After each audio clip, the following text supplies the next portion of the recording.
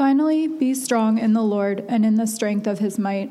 Put on the whole armor of God, that you may be able to stand against the schemes of the devil. For we do not wrestle against flesh and blood, but against the rulers, against the authorities, against the cosmic powers over this present darkness, against the spiritual forces of evil in the heavenly places. Therefore, take up the whole armor of God, that you may be able to withstand in the evil day, and having done all, to stand firm. Stand therefore, having fastened on the belt of truth, and having put on the breastplate of righteousness, and as shoes for your feet, having put on the readiness given by the gospel of peace. Let us pray. Heavenly Father, we thank you for this day, and we thank you for this time of worship. We ask that you open our hearts and minds to this message and to help us understand your word. All these things we ask in Jesus' name. Amen. We are in the book of Ephesians, for those of you who haven't joined us yet for this series. And we are in the last chapter of the letter to the church in Ephesus and beyond the church at Ephesus to the churches of Asia Minor. This section of scripture here is about spiritual warfare. The Christians struggle not against flesh and blood, ultimately, but against the principalities and powers, the rulers and authorities of this present darkness in the heavenly places or in the spiritual realm. So, we've made it all the way through to this last section. And if you'll remember last week, the Apostle Paul, who wrote this letter to the church at Ephesus, said, we do not wrestle against flesh and blood. All right? Now, we, from the outside looking in, seem to only struggle against flesh and blood. Most of our conflicts have to do with people, right? But primarily, if we're honest, I think for most of us, the greatest struggle we have would be with this flesh and blood, your own person, right? There's a great internal struggle and wrestle with faith and with Christ and with the Word and with demons. Invisible but real. And for us in the United States in 2019, I think it's hard for us to really believe what Paul is saying here. We do not wrestle against flesh and blood, but against the rulers, against the authorities, against the cosmic powers over this present darkness, against the spiritual forces of evil in the heavenly places. It's hard for us to believe that this is actually happening because I can see you, you can see me, I can hear the loudness and the anger in your voice. I can hear the disobedience coming out of my child's mouth and in the actions. It's very real and tangible. Where this, I've never seen it. I don't know, right? And that's kind of the way that we approach spiritual warfare. We're like, yeah, maybe, but I don't know. In other parts of the globe, this is just a given. It's like, of course, there's spirits, and they rule over all kinds of situations and circumstances and territories and people. But for us, the challenge is actually, I think, to believe that this is real. So, I believe this is real. I believe there are real, personal, spirit beings that were once good angels that chose to rebel against God and His authority and have become what we know as demons. And I believe that demons are especially opposed to Christians and to the work of the church and to the work of God and His gospel. And we spent quite a bit of time in this text last week. So now we are moving on, and we are moving on to 13 and 14. So because there is this great cosmic war happening invisibly, but happening in your life and in my life, and remember from last week, the wrestling image is hand to hand, hand on shoulder, head to chest, hip throwing. I mean, you're locking arms with spiritual beings that are very close, too close for comfort. This is personal, is what I'm trying to say. And one of the things that just blows me away as I meditate on it is that Satan and his angels have had, since the beginning of time, to study us, to know exactly where your weakness is, where your temptation is, where your buttons are to push. They've seen you before, thousands of times. And so therefore, the enemy that is against us is formidable because he's invisible and he knows us well. Yet, greater is he that is in us than he that is in the world. And the beauty of this last little section of Ephesians is Paul is saying, look, there are methods, there are schemes, there are strategies of the enemy, but we're not ignorant. We're not unknowledgeable about what he's doing. And so why don't we expose and bring visible what is invisible? That's what we're doing right now. Now, you better believe that Satan does not like this, and he doesn't want this message to be heard by you or to be applied by you. Like, live it out. Don't be hearers of the word only, but be doers of it.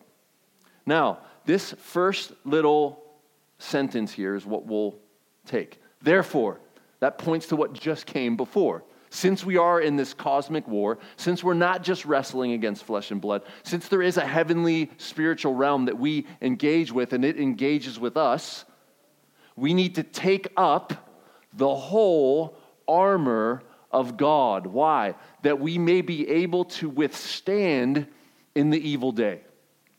Or stand in the evil day. The evil day, listen friends, is any day that you're being attacked. And here's when you're being attacked. You're being attacked in the everyday.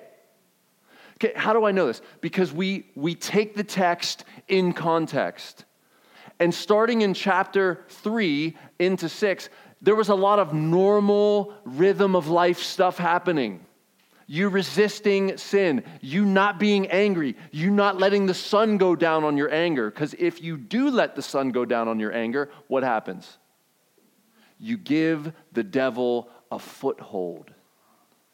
So picture this. Your house is your life. And you lock the doors because you believe in total depravity, right? Yeah. You lock your doors at night, I hope. And if not, you should study theology because we're all totally depraved. We're not as bad as we could be, but some are worse than others, right? And some people want what you have, and they will come in to take it. Some of us in this very room have had our houses broken into and our cars stolen. You know, and you lock your doors. The laughter gives away who. Anyway, so when you are angry, it is possible to not sin. How do I know that? Well, because Jesus was really ticked one time in the scriptures. He was so mad that he made a whip and he started whipping people and animals, flipping over tables, and driving people out of the temple, the court of the Gentiles, because that was the place where the Gentiles were supposed to meet with God. And instead, it had become a market, not a place to meet with God. And he was angry. And he did not sin. Ever did Jesus sin. It is possible to be angry and not sin. Is God a wrathful God? Absolutely. He's angry with the wicked every day, we learn. So it's not a sin to be angry, but it is a sin to sin in your anger. To say things you shouldn't, to accuse when you shouldn't be accusing, to shift blame, to destroy things perhaps, to kick animals, whatever the case. But when you sin, listen friends, or when you're angry, you must not let it dwell and fester and grow and ferment. If you do, remember the locked door image of your house? The devil has a foot in the door and you can't get it closed. And as soon as his foot's in the door, he's coming in. He's coming into your life. And what you have is demonic activity happening in your life. And you're like, come on, listen. Do not let the sun go down on your anger and give the devil a foothold. That's what Paul said. Now it's just anger. The devil will enter your life if you don't deal with your anger. Did you hear me? Did you hear Paul? How normal is anger? I mean, I'm ticked off almost every day, right?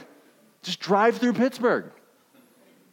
Watch the news. I mean, anger is a normal thing, yet it can become satanic, you see. And then Paul goes on to talk about how we do marriage and how we do children and how we do fighting temptation and how we work. And listen, all this has demonic warfare attached to it.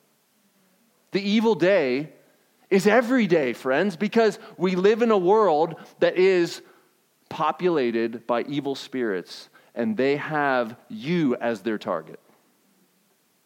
Friends, every temptation that you face every day is a temptation to give in to the dark side and to sin against God and to rebel against Him. Do you realize that? We don't take it serious, and so it's not a big deal.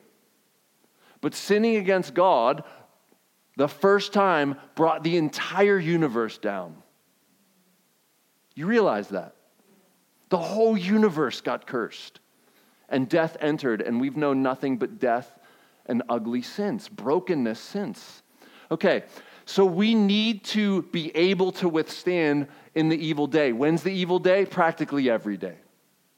In the normal stuff of life, the frustrations of your job, the argument with your spouse, your kids being disobedient. Every day is an opportunity for the evil day. How are you going to stand against the wrestlings of the principalities and powers? How are you going to do it? Well, this text tells us we need to take up the whole armor of God. Now, this is spiritual weaponry. This is not physical. This has implications in the invisible realm. Okay? And you need to fight with spiritual weapons because your enemy is not flesh and blood. They're not physical.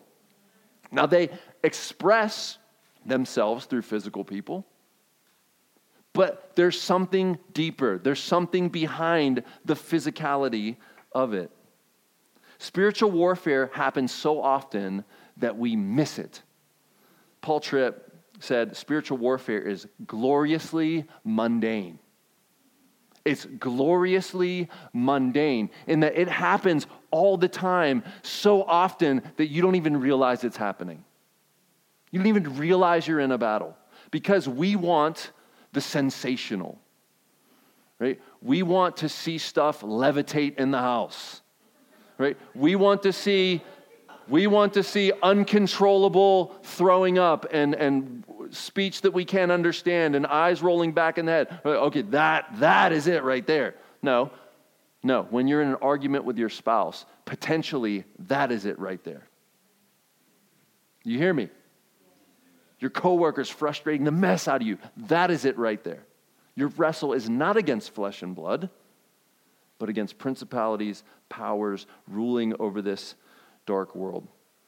So when is it happening? When driving and daydreaming, after a fight with your kids or spouse, on social media, while watching the news, while at work and in conversation with coworkers, when you're discouraged, when you're being tempted, and so on and so forth.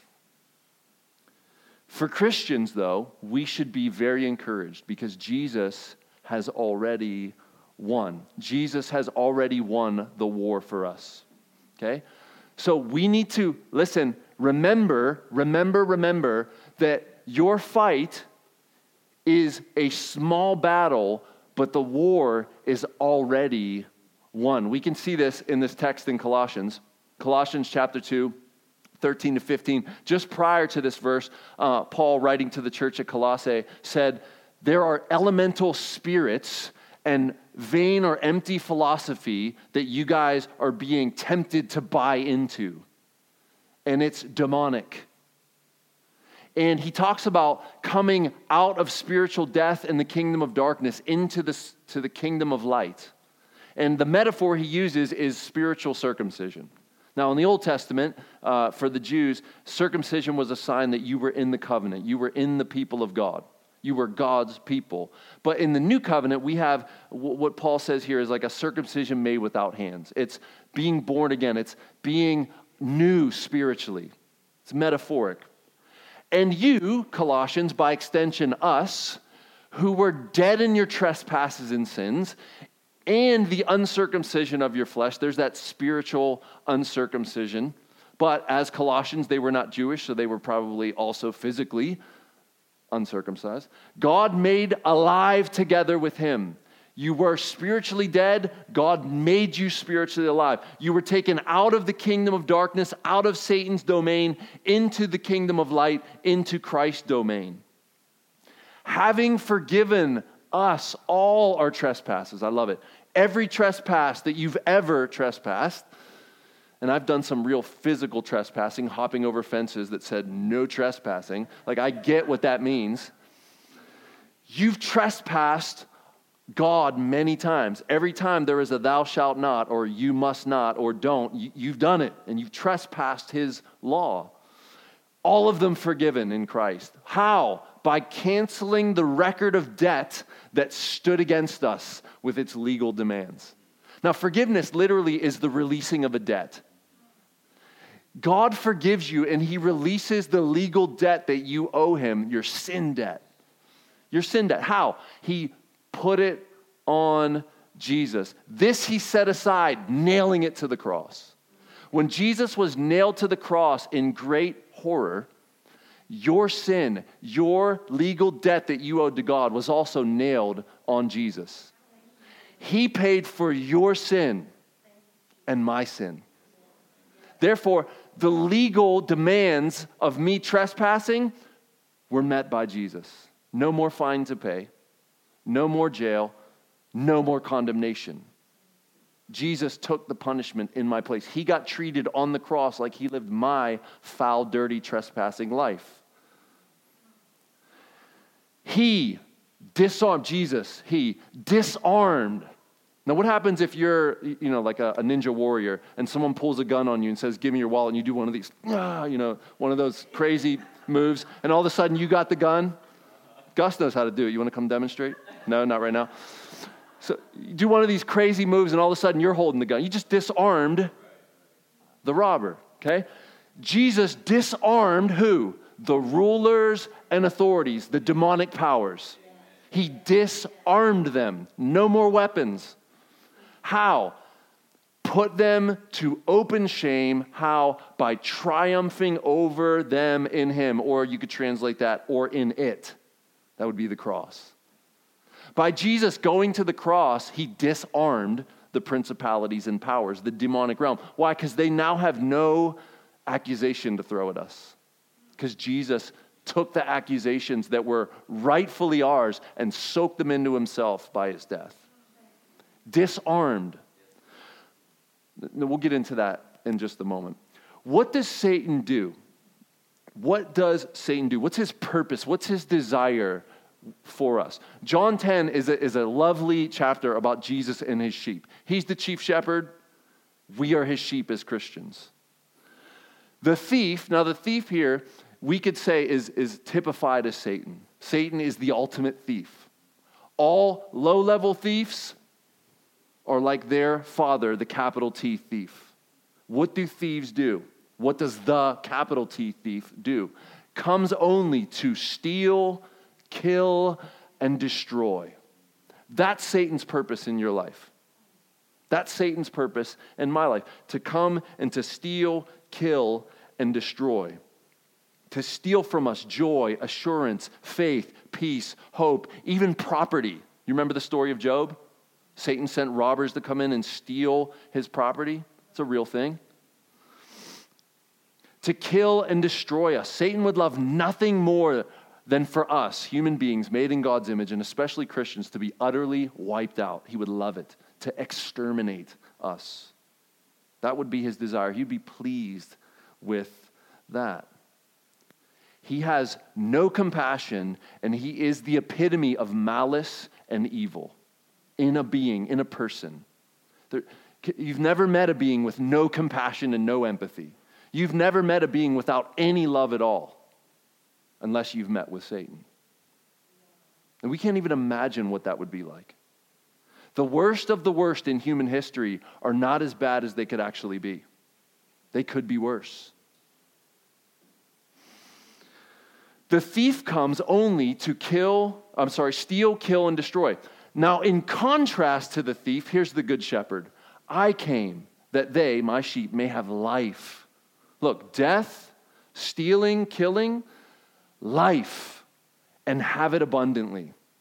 I am the good shepherd. The good shepherd lays down his life for the sheep. Satan wants to come and take your life. Jesus comes and gives up his life for you and for me. He's the good shepherd. He is the opposite of Satan. So Satan wants to steal, kill, and destroy. Jesus comes to give life, life more abundantly, life more full. We're all looking for fullness in life. And Jesus says, I am the author of life. I know what it was meant to be, and I will give it to you if you will but come to me. And I will prove it by laying down my life for yours. For yours. This is another one of Satan's desires here. What does he want to do? What's his desire? What's his purpose? Peter, the lead of the apostles, reminds us, be sober-minded. Sober-minded. That means you're able to think clearly. You're able to see clearly. You're able to see spiritual reality even though it's invisible. You're discerning. You're not apathetic and asleep. You're watchful. You are sober-minded. Your adversary, and I put that little word in Greek there to remind me of what that word means, and I forgot to put what the actual word means. It means, here's what it means.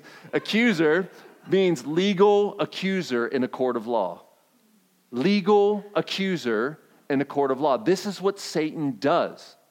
He legally seeks to accuse you of your trespasses, your sins, your violations. He's the accuser of the brethren. He accuses them day and night.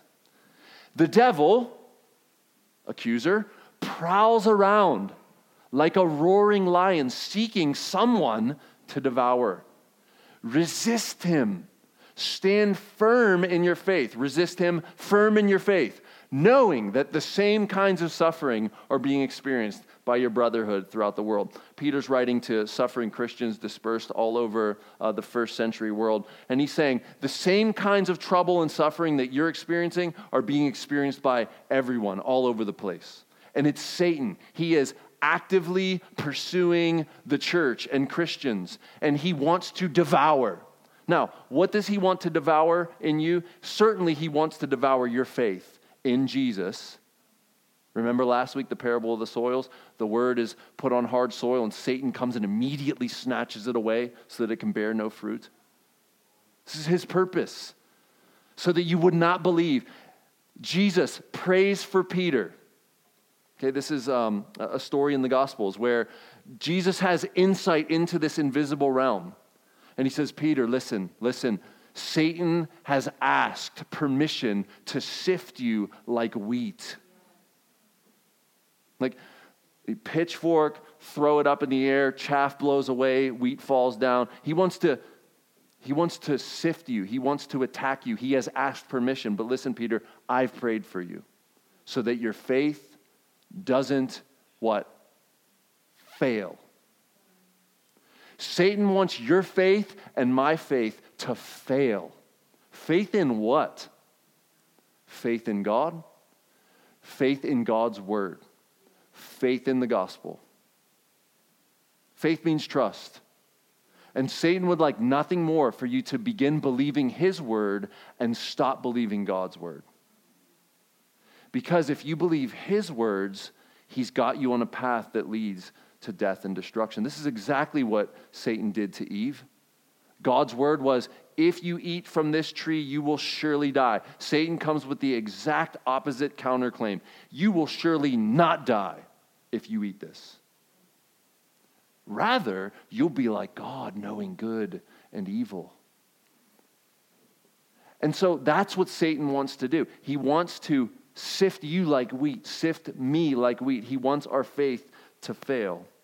Now, this accuser here, your adversary, the word means accuser, is pictured in this story in Zechariah 3:1-5. This is the story that is picked up here by R.C. Sproul in The Priest with Dirty Clothes. In fact, I should have scanned this and put it on the screen for you. You guys can't see that, but this is the angel of the Lord. Here's Satan. Here's the priest here.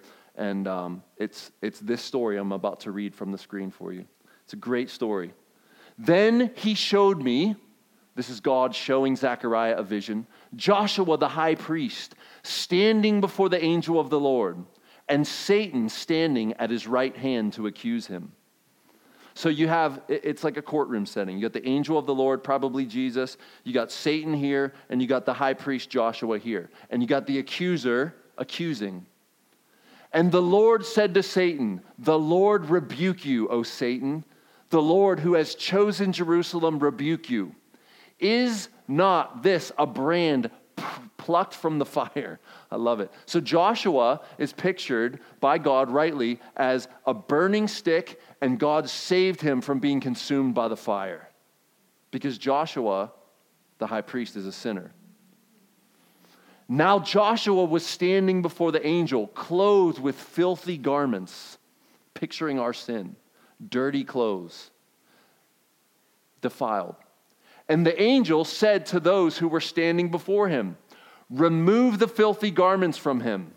And to him he said, "Behold, I have taken your iniquity away from you, and I will clothe you with pure vestments," new clothes.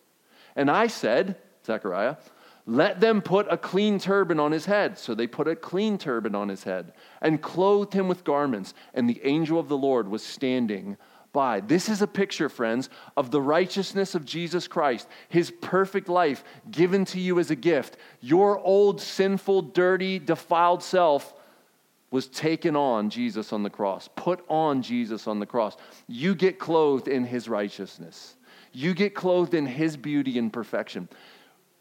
Friends, you are righteous in Christ. Do you realize this? The accuser can only accuse you superficially. He will accuse you of how foul, dirty, and disgusting you are. And you know what you can say to him? It's all true. And I have the righteousness of Christ in place of my own foul righteousness. Something like that you can say. And there's nothing more he can say. I am not right with God because of my cleanliness. I am only right with God because of Jesus' cleanliness. Your accusations fall flat. And you defeat him with the gospel. The righteousness of Christ is mine, and I cling to it and nothing less. I will not be found in myself with my own righteousness. 1 John 3:20-21. Has your heart ever condemned you? I don't even want to show of hands because I just see you guys all shaking your head. Of course your heart has condemned you because you know you're wrong. Especially when God's word is revealed to you. Whenever our heart condemns us, God is greater than our heart, and he knows everything. Beloved, if our heart does not condemn us, we have confidence before God. This section here is talking about confidence and assurance of faith, confidence and assurance of acceptance by God. Friends, if you are relying on Jesus, even when your conscience condemns you, you can speak to your own conscience and say, "It's not about me. It's all about he." And that's the truth. You must not rely on your own goodness, your own knowledge, your own strength. Remember last week, be strong in the Lord and in the strength of his might. His might, not yours. His righteousness, not yours. Your heart will condemn you, and you must learn to preach to yourself and say, "It's not about me. Yes, I am foul. Yes, I am disgusting. Yes, I have way further to go than I would like to admit, but it's not ultimately about me. I do not get myself to the promised land. He will get me there. It's his strength, not mine." And you speak to yourself this way over and over again. And what Satan will do to you is he will use your conscience to condemn you and to make you ineffective and to make you depressed and to make you discouraged and to make you not want to fight the good fight of faith, but just give up. Give up. How many of you have ever thought that crippling discouragement is satanic warfare? Have any of you ever realized that? Like crippling depression, satanic warfare. Not all the time. It could be physical, but oftentimes he uses his invisible powers to afflict us in various ways. Discouragement, depression, anxiety. Now, let's look back at our text here. We don't wrestle against flesh and blood, but against the rulers, authorities, cosmic powers over this present darkness, against the spiritual forces of evil in the heavenly places. Satan is a liar and the father of lies. Here's what I want you guys to see, okay? You are probably believing some satanic lies, and where does the power of a lie come into play? A lie only has power when you believe it. Only when you believe it. And in the same way, God's word has power in your life when? When you believe it, when you have faith. So here's what I'm saying. You will either have faith in Satan's lies, and some of those lies sound like your own voice in your head. They do. And maybe some of those lies were told to you when you were a child, and you've repeated them so much that they're just burned in there. And it's like, well, yeah, of course.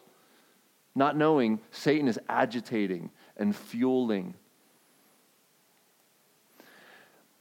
Jesus, in the context here, is dealing with a hostile crowd, unbelievers. Those who claim to be believers are also in the crowd here. And he says, you're not really believers. In fact, you won't listen to the words I say. Why do you not understand what I say? This is Jesus saying this. It is because you cannot bear to hear my word. You are of your father the devil, and your will is to do your father's desires.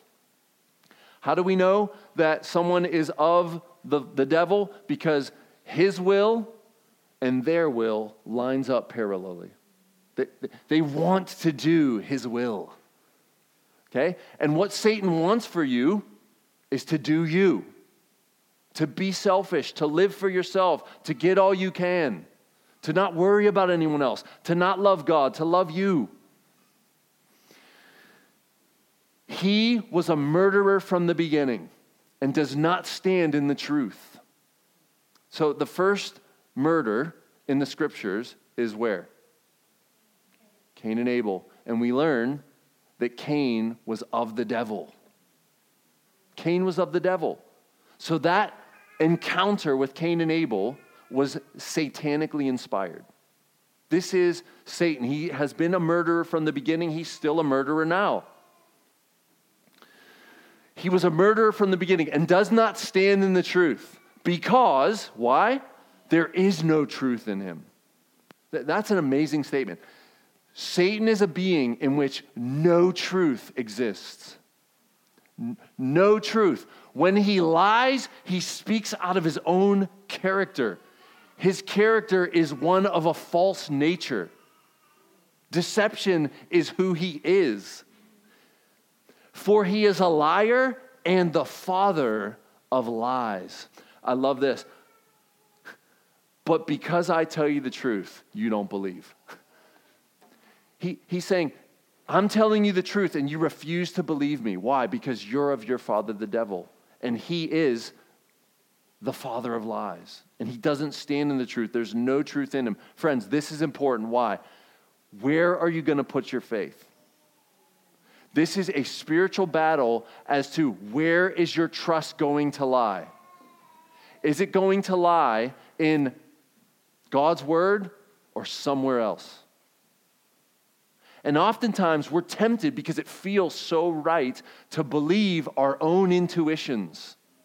This is the flesh and blood that we need to struggle with the most, wrestle with. Because in the moment of temptation, it's a temptation because it looks like a great option, doesn't it? And all kinds of excuses of why you should give in come to mind immediately. And for some of us, we don't even go through that process. It's just immediate, I'm on it. You're just in the mess before you even knew what happened. And this is the beauty of the gospel, that there's hope for you. Even when you're right there in the mess, while we were yet sinners, Christ died for us. While we were in the middle of our mess, that's when he came and rescued us. So now that he's pulled you out of the mess, you don't think he's going to rescue you when you step back in it? This is what you need to remind yourself.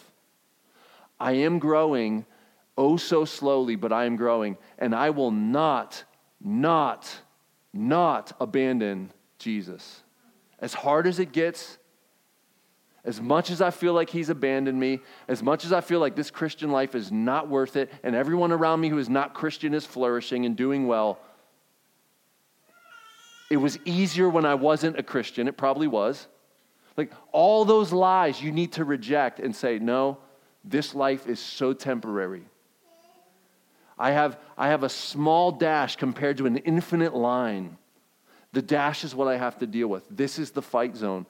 The day of rest is coming, but now is the time of struggle, friends. Now is the time of fight. Now is the time that you have to war.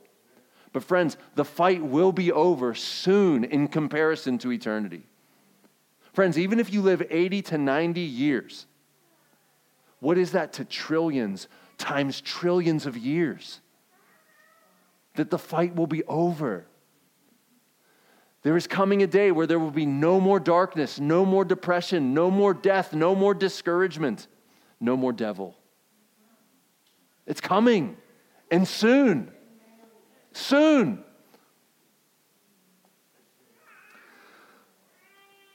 Before we go to John 17, Psalm 119 is a long, long psalm. And verse 160, aren't you glad that I don't put that whole 119 up? And some of you, like, I put this up, you're like, man, really? You happy I don't put Psalm 119 up there? Psalm 119, 160 says this, listen, the sum of your word, the sum of it, the sum of your word is truth. I love it. Truth. Where do we go to get solid, foundational, not moving, not shifting truth? God's word. The sum of your word is truth. Every one of your righteous rules endures forever. I love it. The grass withers, the flower fades, but the word of the Lord endures forever. We have a solid foundation for our feet. The question is, will you step on it and stand on it and stay standing? That's the question. Or will you step off of the word and stand on reasoning or circumstance or lies or fill in the blank? John 17, Jesus is praying for his disciples, and then by extension, he prays for us. He says, I pray not just for them, but those who will believe in their message. Jesus praying to his Father says, I do not ask that you take them, the disciples, out of the world, but that you keep them from the evil one.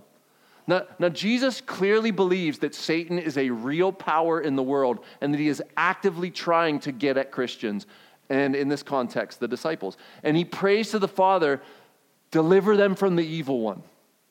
And didn't Jesus teach us to pray in the Sermon on the Mount? What? Deliver us from evil or the evil one. Lead us not into temptation. I do not ask that you take them out of the world, but that you keep them from the evil one. They are not of the world, just as I am not of the world. Now, we know that there is what has been called an unholy trinity of opposition against the Christian. It's the world. This is the world. The flesh, your sinful tendencies, your indwelling sin if you're a Christian, and the devil. Those are our three opponents that we must contend with. And the world, from this text, is the system that Satan has set up. Self-glorification, self-gratification, self-aggrandizement, self. Go and do you. That's the satanic system that you have to contend with. Right, Jesus says, love God with all your heart, soul, mind, and strength. Love your neighbor as yourself. Abandon yourself. And the world system's telling you, do the exact opposite. Do the exact opposite. It's a lie from the pit of hell. And you think there's life there, but there's death there. How much have you done for you, and how satisfied are you? That's the question you need to ask. It's the question I need to ask. Just as I am not of the world, sanctify them. That means set them apart. Set them apart. Set them apart in the truth. Friends, listen, your word is truth. Do you see the theme running through all these texts here? The word of God is the truth that we must stand in. Set them apart in the truth. Listen, if you stand on God's word, you are going to be set apart from the world. You are going to look and act and speak very differently.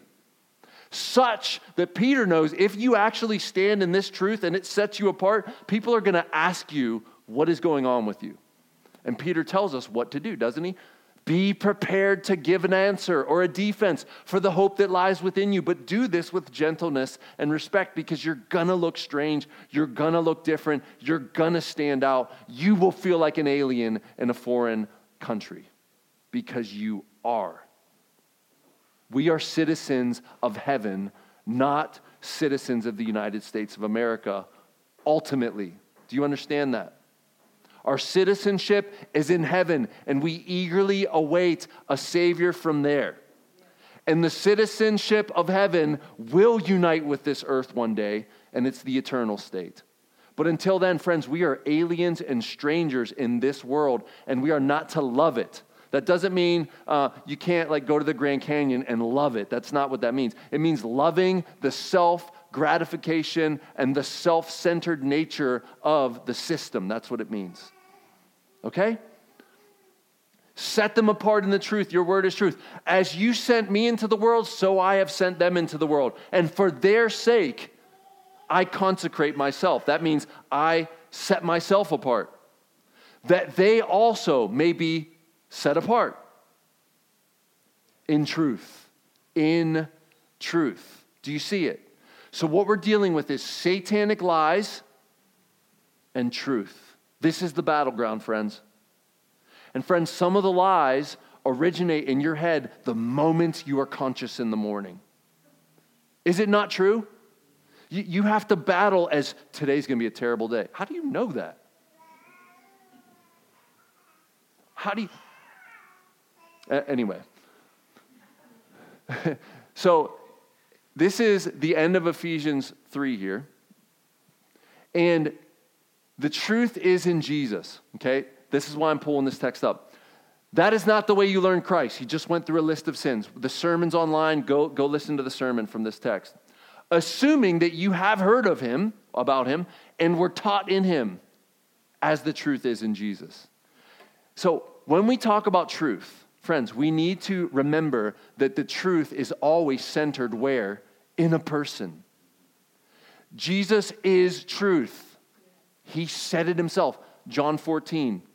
I am the way, the truth, and the life. No one comes to the Father but by me. Jesus said, you're seeking truth. You want truth? Here I am. Here I am. I am truth. And as the truth is in Jesus, this is the way I like to think about this. The whole Bible only makes sense when Jesus is right at the center of it. It's the only way it makes sense. We just looked at an Old Testament passage about an Old Testament priest. That only makes sense if we understand the end of Romans 3 that says, in the former times, he passed over sins formerly committed and put them on Jesus. So that at the present time, God would be seen as just and the justifier of those who have faith in Jesus. Only when you understand the righteousness of Christ can you understand the dirty clothes that were off of Joshua the high priest and the clean clothes that were put on him that was Jesus, his righteousness credited to Joshua the high priest. You get it? But because we have the gospel is our lens by which we read the scriptures. Starting in Genesis, ending in Revelation, as the truth is in Jesus. Okay? All right, now we could go further on that, but you'll be mad at me when it's like 8:30 and we're still going. Okay. Jesus said to him, I am the way, the truth, and the life. No one comes to the Father except through me. Now, what am I getting at here? What I'm getting at here is verse 14. Stand therefore, having fastened on the belt of what? Truth. Truth as opposed to lies. Satan is the liar and the father of lies. When he lies, he speaks his native language, his native tongue. You need to take up truth as a belt. Now, many of you guys know this. This is a picture of the Roman soldier here. And they wore robes or tunics. And the way they would get dressed for battle is you pull the robe up, tuck it in or gird it, and you put the belt on, and the belt tightens. And it was also the sword holder, but it held your gear together. Okay? And your belt that enables you to move freely, going with the imagery, is truth. Friends, here's the application. How often are you meditating on God's word? Because you know what Psalm 1 says about the person who meditates day and night on the word? They're like a tree planted by a stream of water. And whether the weather is dry as ever or it's nice, that tree bears fruit. And Jesus himself, talking about the vine and the branch, he said, if you abide in me and my words abide in you, you will bear much fruit. Friends, how often are you abiding in the word, the truth, with the filter of Jesus and the gospel? How often? I pray daily. I pray when you have the opportunity to drift and daydream. I hope your mind doesn't go to thick darkness of foulness, which is where mine used to go every day. Where now by grace it begins to go towards good things, the true, the beautiful, and the good. Excellent and praiseworthy things. And that's not because of me, it's because God has radically changed me. And I still wrestle with evil, wicked thoughts almost every day. So if that's you, listen, you're in good company. You know what you need to do? Fight. Take up the full armor of God, stand in the truth, and get your belt on. Put your belt on, friend. Listen, this is spiritual weaponry. We are fighting big lies and little lies. Big lies and little lies. Stand therefore. So the picture is you're in a battle and you're standing in the battle and you are at war and you're still standing. Why? Because you have fastened on the belt of truth. You have fastened on the belt of truth. Now, let's look at righteousness and we're done. Righteousness and we're done. And having put on the breastplate of righteousness. Okay, righteousness, this armor on the soldier would cover the front and cover the back. Okay, that way, if someone was shooting at them arrows or coming at them with spears or sword or club, the vitals were protected. This is the bulletproof vest, if you will, of our modern day SWAT teams. Okay, this is vital area that if you get hit here, you're in trouble. Okay, now listen. The metaphor is, if you depend on your own righteousness, you are fully exposed to the attacks of the enemy. This is Christ's righteousness protecting you, not your righteousness, because you don't have any. Now, that's not to say that once you become a Christian, you don't actually practically begin to become more righteous, because you do. And James tells us in his epistle that faith without works is dead. So the good works actually prove that there's some life there, some spiritual life. But listen, if I had to depend on my own righteousness for protection, I'm dead. Are you? So praise God, we have the righteousness of another to protect us. Let's look at one verse in Philippians and we're done. Oh, that's long, huh?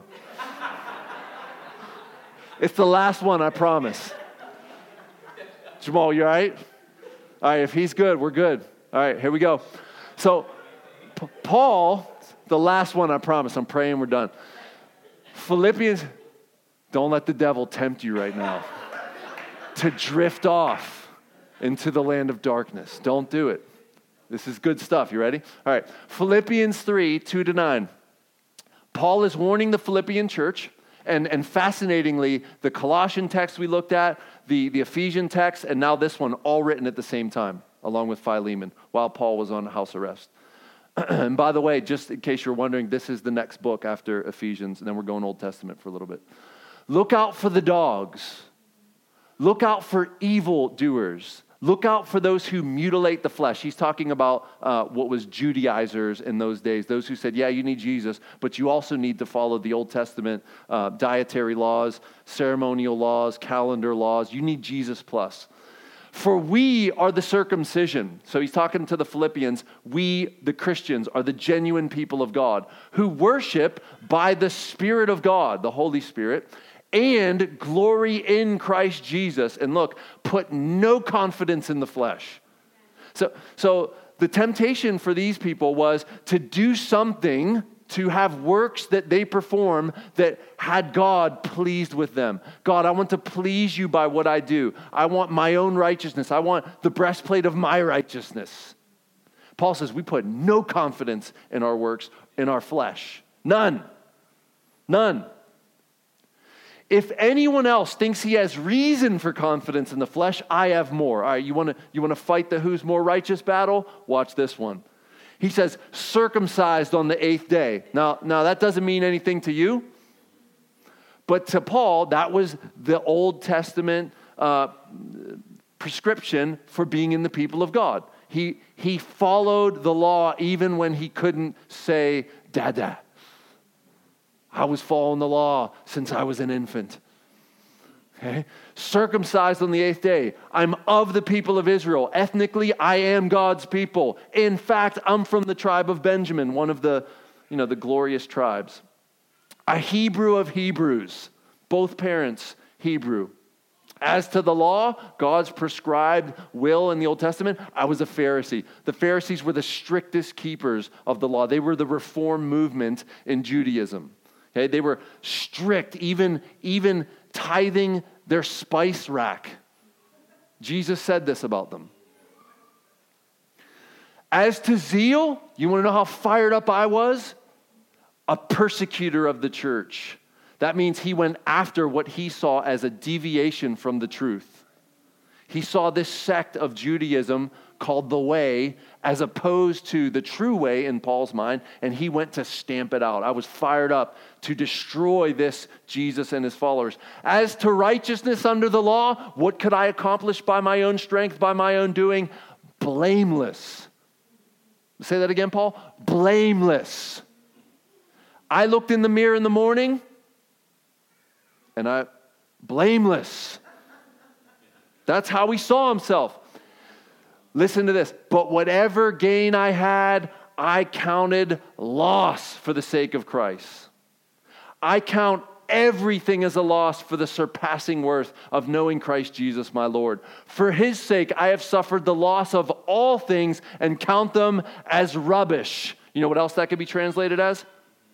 Dung. Crap. It's garbage. It belongs in the dumpster. Everything I've accomplished is worthless, meaningless, nothing, no weight on the scales. I got no righteousness, Paul's saying. For his sake, I have suffered the loss of all things and count them as rubbish. Listen, in order that I might gain Christ. And you can just see the smile crack as he's penning it. So that I might gain Christ and be found in him, not having a righteousness of my own that comes from the law, but that which comes through faith in Christ, the righteousness from God that depends on faith. Friends, this is the righteousness you need to withstand Satan and his fiery darts. You need Christ's righteousness, not yours. And this is given to you simply by trusting in Jesus and turning away from yourself. Look away from yourself. Abandon yourself. Turn away from your own efforts. Despise yourself even. And go to Jesus and you will be safe. And if the enemy accuses you, you could just agree with him. Yeah, I am unrighteous. But my salvation is not dependent on my own righteousness because I am found in him, not having a righteousness of my own that comes from the law or good works. Rather, my righteousness is by trusting in Christ. It's given to me, gifted to me. It's new, clean clothes that I put on, that I did not earn or buy. This is the beauty of the gospel, friends. So we fight with truth as opposed to the lies, and we fight with the righteousness of Christ given to us. That's your spiritual weaponry for tonight. Truth, you need to stand in it and on it. You need to stand on the truth as it is in Christ, the gospel. And you must, friends, remind yourself regularly, daily, of your righteousness that's not your own. Walk out of here tonight singing, I am righteous, but it's not my righteousness. And you will be safe. You will be safe from the accusations of the devil.